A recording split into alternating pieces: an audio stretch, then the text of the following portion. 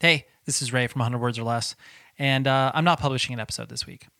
I sat here and was editing and recording some intros, and I can't bring myself to it.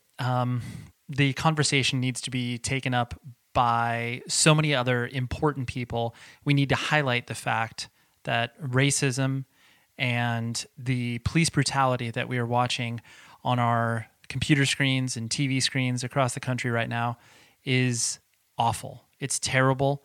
I wish that it did not exist, and I have wished it did not exist for many, many years, ever since this kind of came onto my radar as a young, 11, 12-year-old boy when the riots in Los Angeles and the beating of Rodney King became, aware, or I became aware of that whole institutional process of, putting people who do not look like me and many others under the microscope in ways that, I never have been.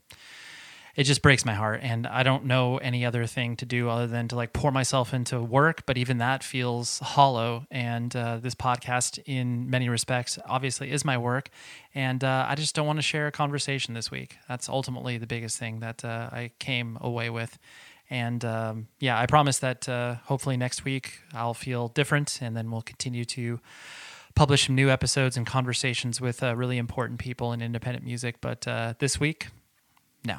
Does not feel right, and I think you need to pay attention to the community around you. Our hardcore and punk community is doing amazing things to support everybody who is protesting from the front lines. The many foundations that are have existed to post bail for people, and are just doing incredible work. Bands are releasing T-shirts, doing auctions on eBay. Just a lot of money is being poured into this from our community, and that makes me really, really proud. So I don't have anything more to say other than take care of yourself, take care of the people around you, use your voice in any way you possibly can to be able to not just influence people, but be able to speak the wrongs that you feel exist in the world. And if you don't agree with something that is happening, you need to let people know that loudly and proudly. I'm doing what I can with my platform, and whatever platform you have, do that as well. So until next week, please be safe, everybody.